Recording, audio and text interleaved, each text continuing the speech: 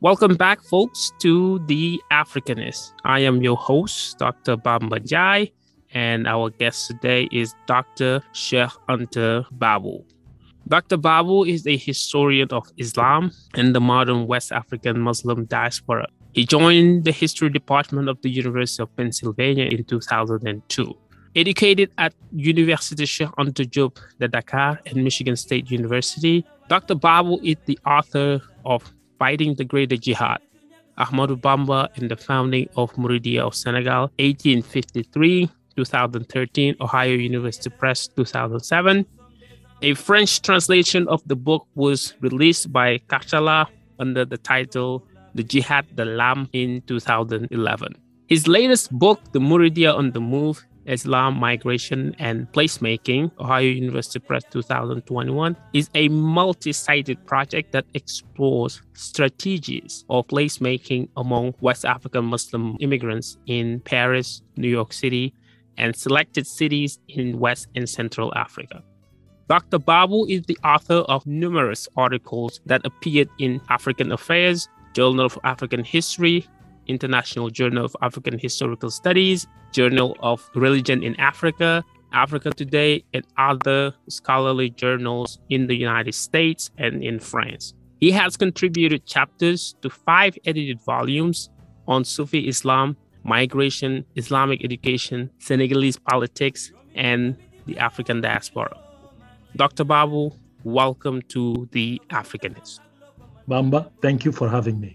Our conversation today will be centered on your latest book, Muridiyya on the Move. Who are the Murids? What do we know about this community that originated in Senegal and has been migrating to different horizons for decades now? The Murids, who are they? Well, the Murid are disciples of Cheikh Ahmadou Bamba. And Cheikh Ahmadou Bamba is a Sufi leader, originator of perhaps one of the only tariqah or Sufi organization founded by a black man, as far as I know. The history of the Muridiyya is rooted in late 19th century Senegal.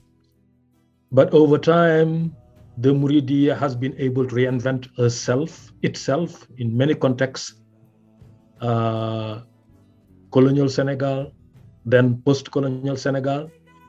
And now it has become a global diaspora that is found in 5 continents. And this book is mostly interested in reconstructing the history of that diaspora across 3 continents, Africa, Europe, and North America. So you talked about the founder of the Muridiyya, Cheikh Ahmadou Bamba.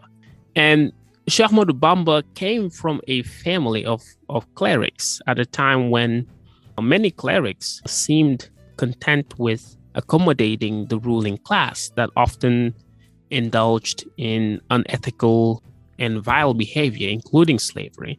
What was the attitude of Cheikh Ahmadou Bamba towards that ruling class and his vision of the role of a cleric in a given society, like Senegal, for instance? Yes, Cheikh Ahmadou Bamba belonged to a family with a long tradition of learning. That in my first book, which is a reconstruction of the Ahmadou Bamba's intellectual biography, I offer a reconstruction of the history of his family from Fouta in Senegal in the late 18th century to West Central Senegal, the area of Bawol, the province of Bawol, where actually his family finally settled. So one certainly thing that seems to be unique, or to some extent quite unusual in Ahmadou Bamba, is that very early on, he was extremely critical of the politics and ethics of ulama or Muslim learned men, including his own father, who was a judge and a qadi for the kings of Cayor. At a very young age, he was critical of slavery, as I actually explained in my first book. He was critical of the collaboration between Muslim learned men, ulama, with the ruling class, the Cheddo, the ruling class, semi-pagan, because they call themselves Muslims. But for many of these leaders, such as Ahmadu Bamba, their faithfulness to Islam was doubtful. So he was very critical of them, and he did not actually limit his criticism as traditionally Muslim, especially Sufi, would do, that is muted criticism or criticism articulated in terms of nasiha or advice to the king, as is known in Muslim tradition. He was quite vocal.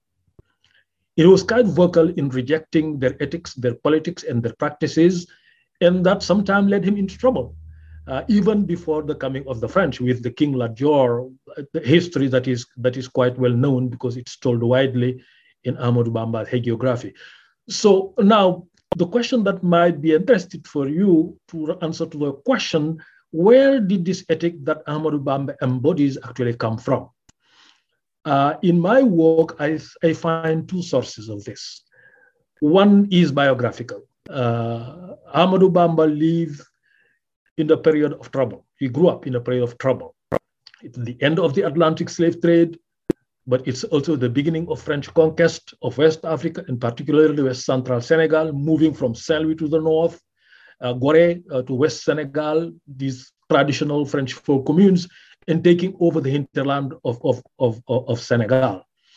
It is this period that actually Ahmadu Bamba grew up. And his family paid a heavy price to the violence of the time.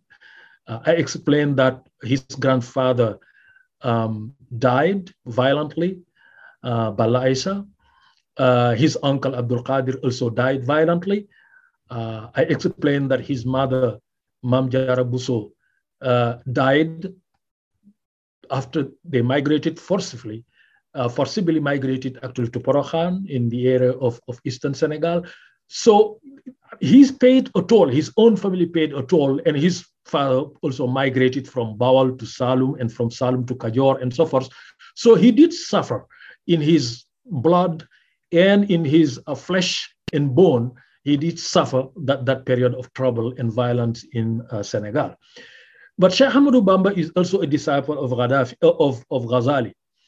And Ghazali is known as a scholar who was very suspicious of what he called unjust rulers. And his advice to Muslims was to make sure not to know and not to be known by rulers, and certainly never visit them and stay away from them. So I think when we take that kind of inheritance from Ghazali's own work, that to me is at the center of Ahmadu Bamba's ethics, then you also look at his own history in Senegal and the violence that visited his family. This explains that very early on, Ahmadu Bamba actually separated themselves from traditional ulamas and developed an ethic, a character, a temperament that was certainly unusual at the time. Awesome. So the central theme of your book is migration or mobility among Murid communities.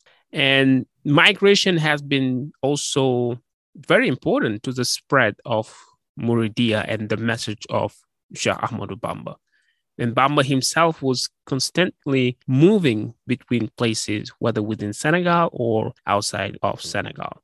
Could you expand on the relationship between the Muridiyya and migration in general, and how migration contributes to forming Murid identity in general? Migration was foundational to the Muridiyya. As I explained in the book and in my earlier book, my first book, for Ahmadu Bamba, migration had two purposes. One was pedagogical. Ahmadu Bamba himself was a Sufi. And Sufi do not like to mingle with people in general unless it's necessary. And Ahmadu Bamba also write about that sometimes circumstances that demand that the Sheikh actually mingle to help cure the disease of society but it is preferable for the Sheikh, if that is possible, that does not hurt society or harm society, to stay away, to escape temptation. Because as we know, Sufi are very wary of materialism and how mingling with people, how Satan actually can use our own flesh, our own carnal need to corrupt us.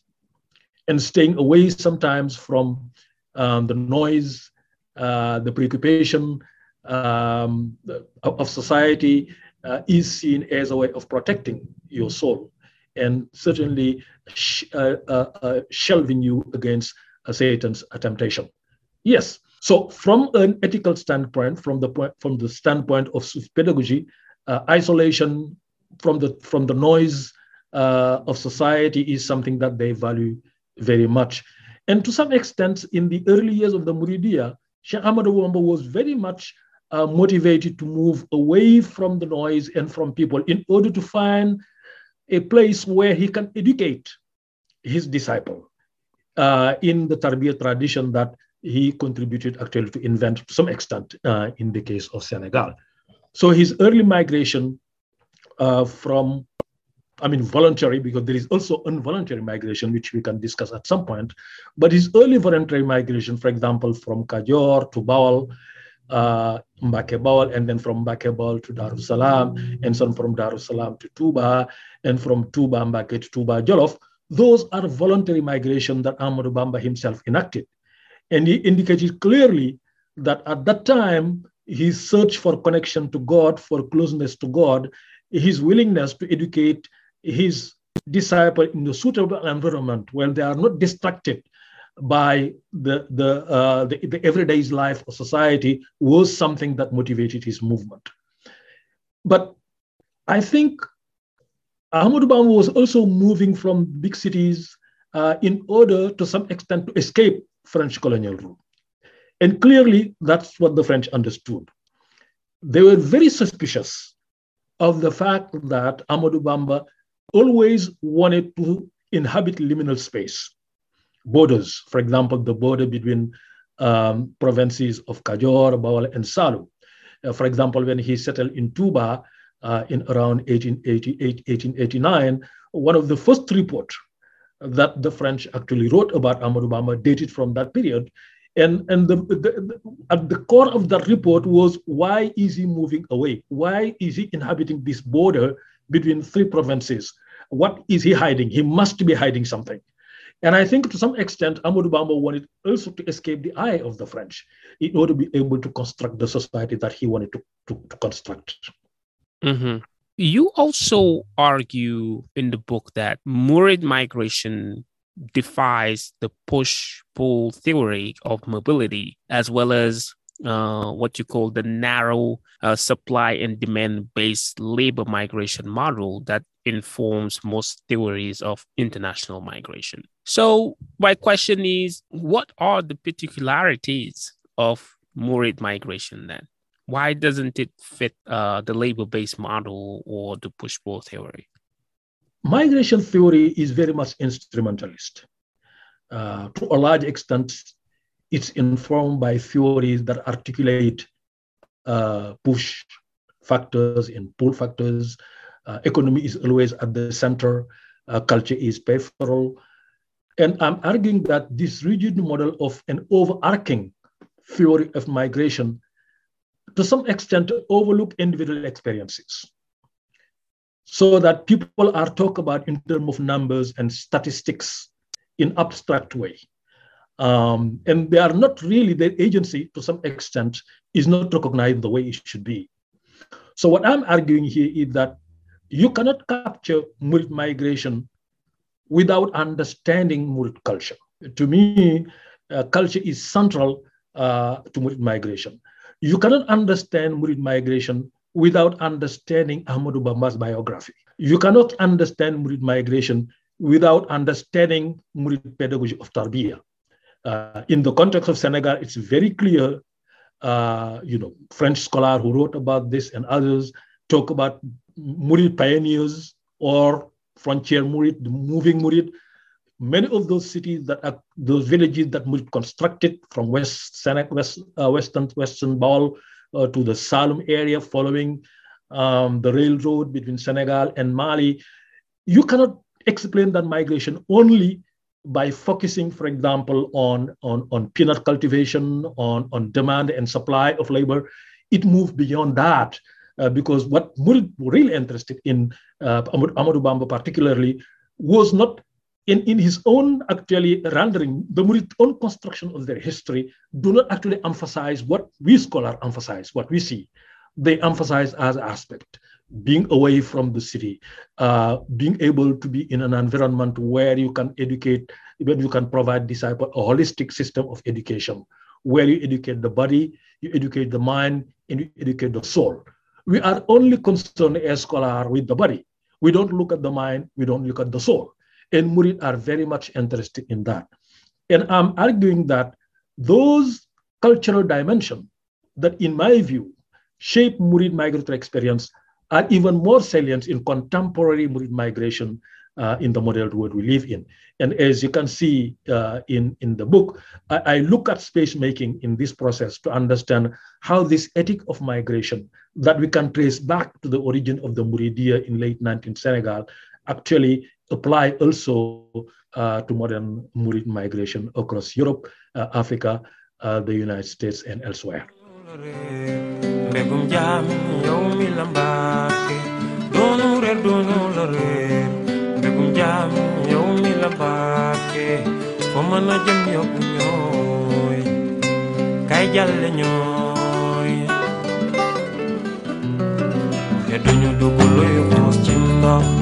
te duñu duguluy naw jëm kaw otoray Tuuba lay dem baari saxaya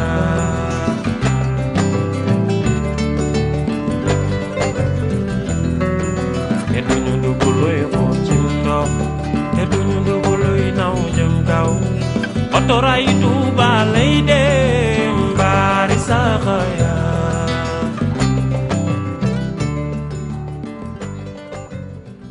So to still, stay on the theme of migration, there is an interesting trinary that seems to characterize the Muridiyya. And the trinary is composed of space, place, and memory. In other words, in every place that the Murid community exists, there also seems to be a reclaiming, or creation of a space to memorialize the legacy of Cheikh Anta Babou.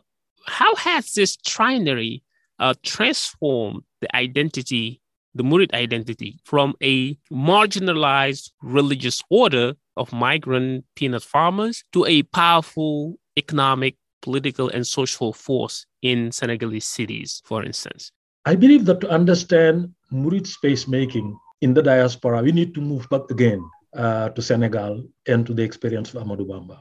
In my first book, I devote the last chapter, chapter 7, to what I call the building of Dar al-Murid or Dar al-Islam in Jurbel. The argument I'm making there was that when Amadou Bamba was assigned residence in Jurbel in 1912, and when he was moved from the French Quarter to where Kër Serigne Touba in Jurbel is right now, or Kër Gu Mag if you want, in 1930s, when Cheikh Amadou Bamba understood that perhaps he will spend the remaining of his life under French custody in Jurbel, he endeavored to build what I call Dar al-Murid in order to institutionalize the Muridiyya, but also in order to make life under Dar al-Harb or Dar al-Kufr, the land of the French, tolerable to him. And how was he able to do it? I think Cheikh Amadou Bamba used many tools, including among those tools, Islamic archaeology and geometry, including pilgrimages, but also including the organization of Muslim religious events such as the Gamu, which was very important in his life in Jurbel. Later on, the Magal will be part of it, but different from the way we do it today. But also using reshaping space, for example, organizing the cemetery to the east, building the mosque to the west, or asking these major disciples to come to Jurbel and to live around him in their own neighborhood, reshaping the space itself, large street, always square, using the square. We know the importance of the straight line and the square, for example, in Islamic geometry and architecture. It's Sirat al-Mustaqim, the straight path. We know that mosques are always square or rectangular, never triangular. So I think Cheikh Ahmadou Bamba drove from that kind of Muslim youth of space in order to carve for himself what I call Dar al-Murid, so that even he understood that he was living under French colonial rule. Of course, the district officer was French, the governor was French, but the space in Jurbel was part of Muslim space, clearly.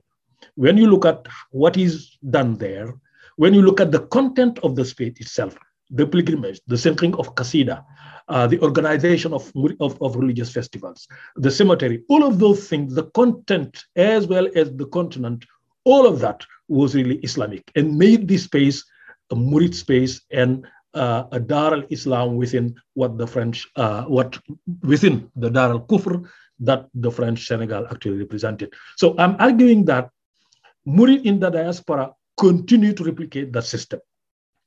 And in this context, the biography of Cheikh Ahmadou Bamba is becoming extremely important. For example, look at Gabon. What the Murid did when they migrated there, the first thing they did was to actually identify places associated with Ahmadou Bamba's exile there. And whenever they found that space, they try to own it. They try to buy it. And once they bought it, they memorialize it. They build shrine there. For example, the mosque, Cheikh Ahmadou Bamba today in Libreville. You go to Lambaréné, they go pilgrimage. They have not been able to buy the place, but they have been going there, visiting every year. They have gone to Mayumba. So all these spaces that can be associated, where you can actually trace Ahmadou Bamba's footprint or body imprint, are called part of Touba and part of the Muridiyya, and something that is part of the Murid cultural patrimony. So that by taking those spaces, owning them first, and then memorializing them, what they do is to turn these ordinary secular space of the city into extraordinary sacred space of the Muridiyya. And anybody who go to those spaces actually can identify them and certainly know that these are not ordinary space. These are definitely extraordinary space. We see this in the context of Gabon. We see that in the context of Côte d'Ivoire, for example, Grand Bassin, where Ahmadou Bamba stopped. There is Cheikh Ahmadou Bamba there, the house of Ahmadou Bamba there. There is a mosque there.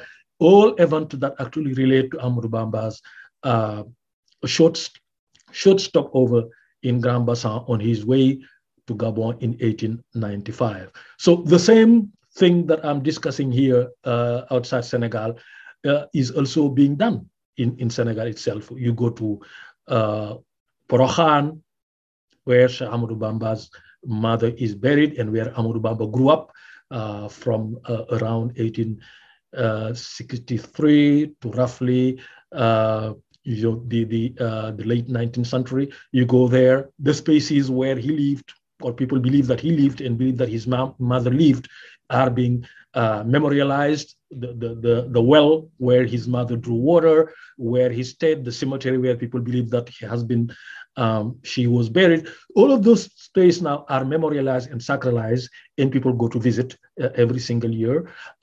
You can see it in Biakale, where his father, Momar Anta Sali, is buried. You can see it in, of course, Touba Mbaké, but also in Touba Jolof. So there is a really intentional ambition here to enshrine Bamba's memory, to enshrine Bamba's biography in space. And this is not only limited to Senegal, to Africa. It's also something Murid try to do in the diaspora, in Europe, in North America, or wherever you find Murid in different ways.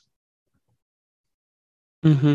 And to still talk about that claiming or reclaiming of spaces, in your book, you give you talk about an anecdote that happened in 2017 when on the day of the Nyari Raka, which is celebrated in Saint Louis, the city of Saint Louis, Senegal, the wind knocked off Governor Faidherbe's statute on that same day. And then all over the internet and even popular conversations, people were talking about the symbolism of that event and then calling for, again, to rename Place Faidherbe in Saint Louis after Cheikh Ahmadou Bamba.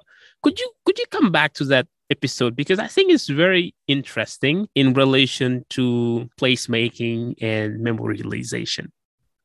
Yes, but when you look at my book, you realize that I am among those scholars who do not look space as a substantive reality, but as a constructed reality. Space is not a given. It's not created by epiphany. It's a constructed reality. And any constructed reality, of course, is a contested reality.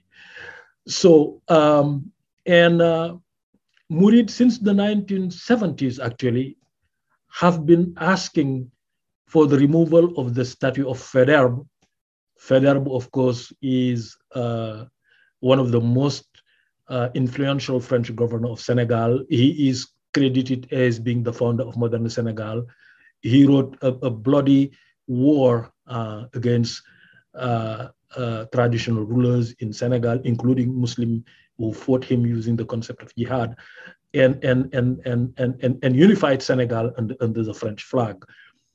And Faidherbe is also a towering figure in Saint Louis. The major bridge bears his name, on Faidherbe.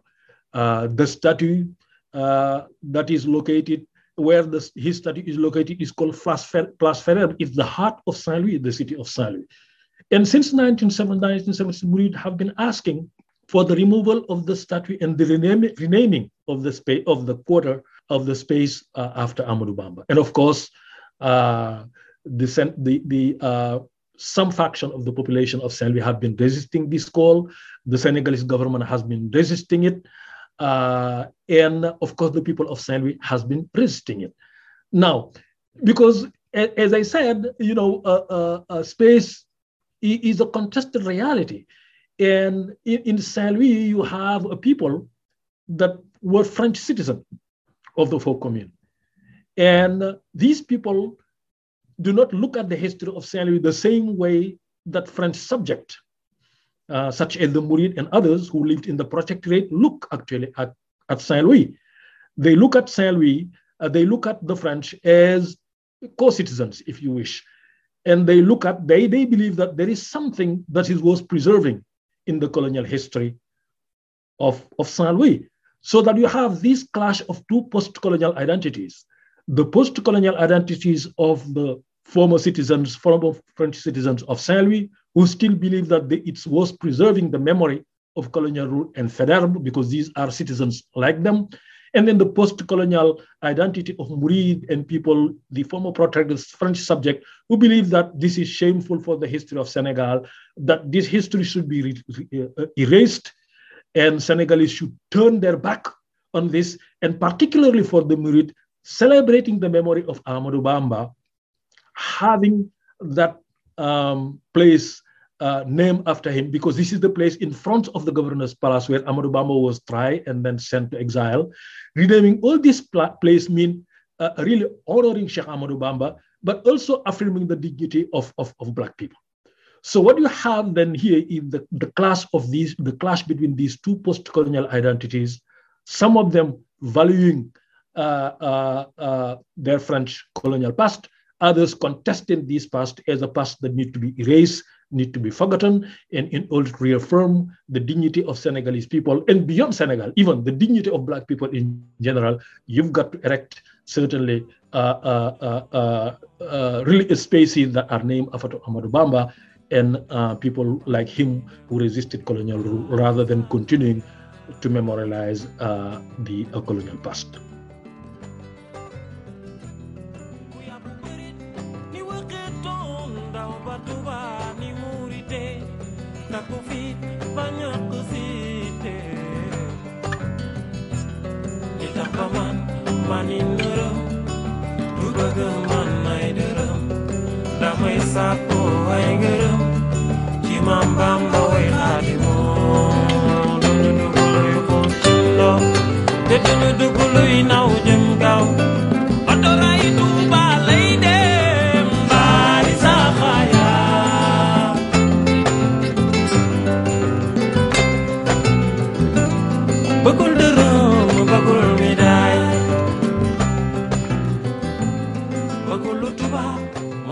Now, coming to the last couple of chapters of your book, you talk about the Senegalese community experience in New York City. And New York has one of the most vibrant Murid diaspora that exists. Could you tell us more about the trajectory of Murid migration to New York City or North America in general, but also some of the issues they have faced over the decades? The Senegalese diaspora in New York City is perhaps the most scrutinized, diaspora in terms of intellectual and academic interest. People have written extensively on this diaspora. It's not the largest, certainly. The Senegalese diaspora in Cote d'Ivoire, in Italy, in Spain, and in France. Murid diaspora, I mean, in Cote d'Ivoire, in Italy, in France, is much larger than the diaspora in New York. But what makes this diaspora really stand out is what it was able to achieve, turning Central Harlem into Murid space, in African space in general. And the Murid have here an oversized role, because you can call them the primo immigrant. They are the first one to settle in this area of New York in the late 1980s, early 1990s, at a time when at least no white people dare to stay in that neighborhood after that, where white flight, crime, and drug had turned Harlem into some kind of desert, really. I'm not exaggerating by saying this. Some scholar who wrote about Harlem at this time have chapter they call Harlem Nightmare or something like that, just to say the dismal condition in which Harlem was before the coming of these Senegalese. So that they really, and journalists particularly were interested in these Senegalese Murid at the time. Their sartorial tradition, meaning the way they dressed, their business practices, hawking stuff, selling stuff in the street in New York City. These are something that people haven't seen in a long time. Of course, New York has the tradition of Black, particularly selling stuff in the street. But by the time the Murid settled in the street in Midtown Manhattan and in Harlem, this practice has been, to some extent, diminished a lot, or if it existed, it was confined somewhere around 145th Street in Harlem. The Murid really brought this tradition back in the heart of Midtown Manhattan, including Fifth Street and other major large street tourist area in Times Square, of course, and other tourist area in New York City. And journalists wrote about them, marveling at their entrepreneurship and their cunning, their ability to survive in New York City. And these are people who came without a penny. And these are people who came knowing no English. And people marveled at the really kind of ability to survive in an environment where they should have been lost. So that these interests actually, to some extent, made Central Harlem, particularly the area between Frederick Douglass Boulevard and Malcolm X Boulevard, or called Little Senegal, really a focus of scholars, particularly anthropologists, political scientists, sociologists, and later on historians. And there is even a movie that is named Little Senegal. Now, you're right. This is the complicated community, if you wish. They live with African American in the neighborhood, but the relationship was not always smooth. When Murid came to Senegal, these are people that are traditionally educated, Most of them came from small villages and small cities in Senegal. Most of them were educated in traditional Murid school, whether it's the working school or the Dara, or these are people who went to Quranic education in Senegal. They don't have a Western education. Many of them don't know much, don't know nothing, in fact, about the history of Black in the United States. They don't know about the history of the Atlantic slave trade. They don't know about the discrimination that Black people suffered. They didn't know all of that. And many of them actually felt that Black people in New York City are their brothers, that they should get along. They should understand each other. That was, of course, not the case. And you have many instances of tension and conflict between the two communities, misunderstanding of the two communities. Of course, over time, Black people's own understanding and construction of Black identity was very much something they learned also from TV or from other people in the street. And they shared the prejudice that other people in the United States had of African American people. And you can say the same about African American too. Many of them actually who imagine Africans as king and queens realize that these are poor people who don't know how to speak English, whose manners and ways certainly, as they see, is unbecoming in the city. And that created some kind of attitude that African actually saw as some form of disrespect of African by African American. So this was a complex, even among Muslims actually, and certainly here, the Malcolm Shabazz Mosque in Midtown Manhattan was the headquarters of all these Murid and African Muslim in the beginning. Even in that context, within Muslims, as I tell in my book, the situation was not always easy. There were really tension between these two communities. Over time, things have been smooth, things have been working better because now, after 3 decades, they have learned to know each other. They have built relationships that are more, smoother and certainly personable, and things have changed. But the tension actually remains still today. Mm-hmm. Now, we are nearing the end of this interesting conversation. I wish we could talk more about the other chapters, but I don't want to ruin it for the audience who has not had the chance yet to read this wonderful book. And I encourage my listeners to really get this book, as well as the first book of Professor Babou on Cheikh Anta Babou and Muridiyya. So, Babou, would you allow me just to respond to one question you asked, which I didn't respond to, the gentrification, yes. question? Of course. Yeah. Go ahead. What is really sad, and that the last chapter of my book, is the fact that these Murid that really help rejuvenate Central Harlem and the African in general, it's not only Murid, all the Africans in Little Senegal are being pushed out. They are becoming victim of their own success. They rejuvenate this place. They build restaurant, they open store, including hair salon, including barber shops, and they made Central Harlem attractive.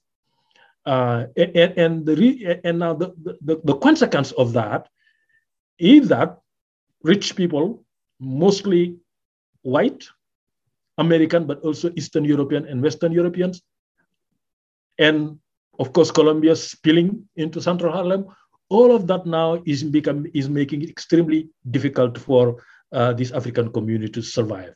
Those who don't benefit from rent protection are just leaving, and those are the businesses. In some of the places where I went to do my research, and particularly one shop that was dear to my heart, that's where people used to sell Muslim religious paraphernalia. I went there to buy Ahmadou Bamba's religious books, qasidas. I went there to buy cassettes and VHS and DVDs of Muslim festivals happening across Senegal. That shop, for example, left years ago because they can no longer afford to pay the rent that is skyrocketing. The hair salons, many of them are now closed. So basically, Harlem is being gentrified, and the African identity that was infused by this migrant is being erased. Now you see Whole Food Now you see 7-Eleven. And now you see all those high-end restaurant, coal-fired pizza places, pizza joint. That's what you see. Basically, the middle class is moving to Harlem, and the Africans are being pushed out. This is not flight. This is not white flight. This is not black flight, as happened in the 1980s. These are people who have been coerced, actually, to leave Harlem. And that's the sad part of the story that I tell. So one of the other things also you talk about in that chapter is the feminization of Senegalese migration in the United States, and also the fact that, for instance, hair braiding became one of the main jobs or profession that many of these Senegalese women got involved. So how is that process of feminization happened, but also how has it been contributing to the redefinition of gender roles in the context of Senegalese migration in the United States? I think, Bamba, one of the most fascinating aspects of Senegalese migration to the United States is the role of women. Everywhere else you go, men outnumber actually women. In the case of the United States, there is almost a balance between the number of women and the number of men. And this was not what happened at the origin. It really happened over time. In the beginning, like in any migration in general, that's really young men who actually move, mostly bachelors. But what happened in the context of the United States was two things. Immigration law certainly had a factor in it, family unification, the fact that with the lottery, many Senegalese started to have green card and some citizenship. And then when they have it, they can bring their family here. But also work opportunities. Here, women had a niche. Senegalese women, African women in general had a niche. And that niche is hair braiding. And American policies help too, because powerful Senegalese women who came here earlier in the 1980s actually had some connection at the embassy. And they brought here braiders, actually. And that kind of space open for them continued to be enlarged, because many men, when they felt settled now, brought their wife, because the wife also can contribute to the family. And this is where your question about gender role become relevant, because many of these women actually became breadwinners. And now the complication was the challenges to traditional Muslim Senegalese household ethic and practices. In the context of Senegal, the man should be the head of the household. He's the breadwinner. He takes all financial responsibilities. The wife, ideally, stay home, take care of the family, take care of the in-laws, the children, and the husband. And that's the kind of stable household that Senegalese imagine and Senegalese want. Now you come to New York City, you have a wife who might be working just 14 hours a day, like you, a taxi driver who is working 14 hours a day, who is making even more money than you do, because hair braiders actually still today, I believe, although the situation has changed, unfortunately for the worse, they make more money than their husband. And now the issue is who is the home, who is the breadwinner, and who should be the head of the household. And it's a complicated situation that I think led to a large rate high rate of divorce here in the United States than you see, for example, in Senegal. In my interviews with women and these men, they don't hide it.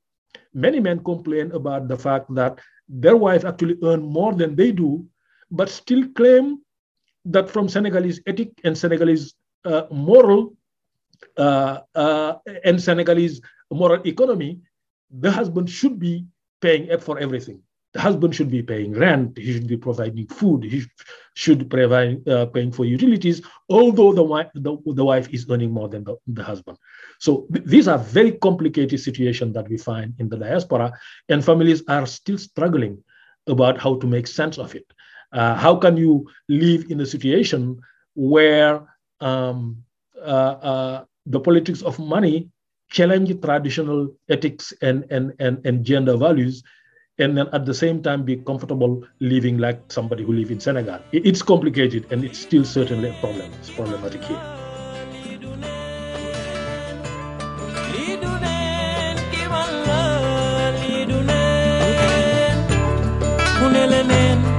foog leneen dem feneen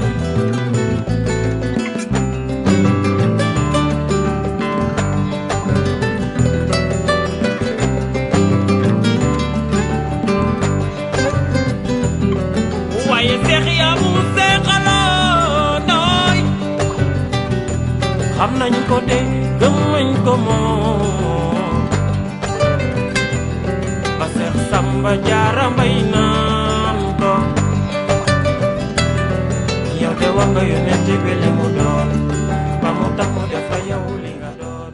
Usually, before I end the conversation with my guests, I ask what I call the fun questions or the lighter questions. Number one being, what are your top three novels? Top three novels you've read? You know, let me think about what I read recently and really rest in my mind. One of them actually is by Mugar Sar, Ahmed Mugar Sar, and it's not the one that won the Goncourt, but it's Brotherhood. You know, I teach Islam, Islamic history and the politics of Islam, and I like Brotherhood. My son, who is actually 16 years old, read it, and I was so delighted because I can't convince him to read anything that is not actually Harry Potter and those nonfiction. And he read it, and he liked it, and he came to ask me a lot of questions about this novel. What did I read recently? I read Maya Angelou, also, which actually I know what the cage bird thing, actually thing. It stay in my mind because it's my first English novel I've ever read. You know, it's when I came here in 1995. This was the first English novel in the English language that I actually I ever read. And there is a novel by Tahar Benjeloun. I don't remember the title. It's about marriage, I think.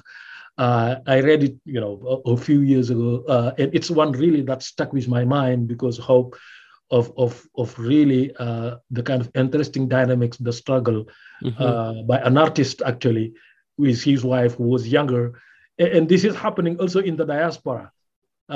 He married a young Tamazic girl. Tamazic, of course, is another name for Berber. Brought her to France, and they went through the struggle that all immigrants actually went through. And it's really a novel also that I would like. I like, and certainly I recommend people to read. Awesome. Now, top three dishes. Well, that one is easier. I am a ball. I am a ball, and I like cherry. Cherry. That's a classic. Yeah, I am a ball. I'm a fan of cherry, and it's my favorite food, especially for dinner. So which I like Caboodle, but the white one. I don't like the red. What kind of cheddar? Because you can have Boom, Basse, Seam, or you have no preference. Any cherry, if it's sooner. Okay. Any cherry if it's made of millet, the small millet we call suna. And cherry seam is certainly my preferred one, but boom is all right. I eat any cherry. Yeah. I really like. I can eat it actually without even the gravy, so I like it. Yeah, cherry is very versatile. Add milk in it, and then you get yourself a great meal. Yeah, water and some salt. Water, yes. That's it. Or sugar, actually, if you want. So it's a very versatile meal, as you said. Somebody told me one day that was one of the staple food of Cheikh Anta Babou, actually, cherry and water and a little bit of salt. So I don't know how accurate that information is, but I heard that in the past that he was very fond of that meal. It does make sense. I mean, from the period, of course, it does make sense from the period, particularly for a Sufi and somebody who was an ascetic. Certainly, Cheikh Anta Babou was not ascetic, as you know, he was not a hermit. He was somebody who lived with people and enjoy food and enjoy the company of people, and he write about it.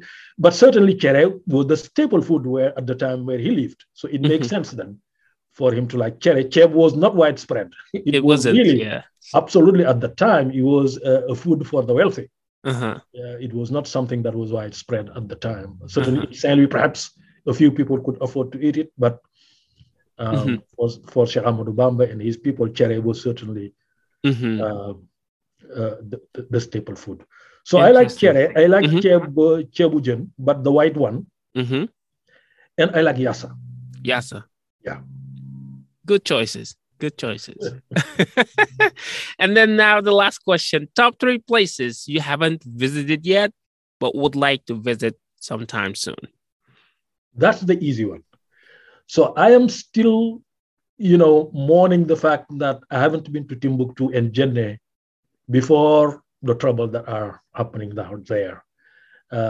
This has been in my bucket list for a long time, but unfortunately, and the situation is now so difficult that it's not safe to travel there. But I'm hopeful that in the near future, things will improve there, security will improve there, and I could go and enjoy that architecture, that Sahelian architecture of the 13th, 14th, 15th, and 16th century. So, and the Swahili coast, Zanzibar, that area of East Africa is also one of the places that I would like to visit at some point. From Mombasa back to Zanzibar, I really like to visit that place. And then outside of Senegal, Egypt. Egypt. Yeah. Awesome. Good choices.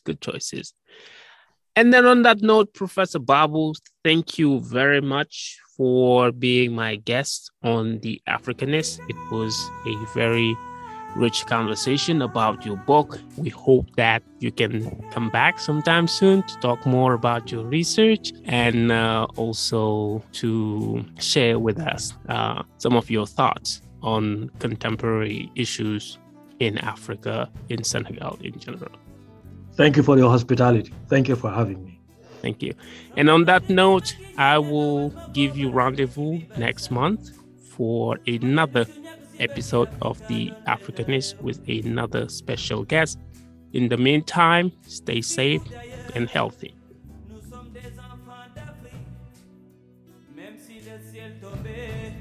Luttons pour la paix. Kon jamu Afrika mom lay ñaan. Mané jamu Afrika moy suñu natange.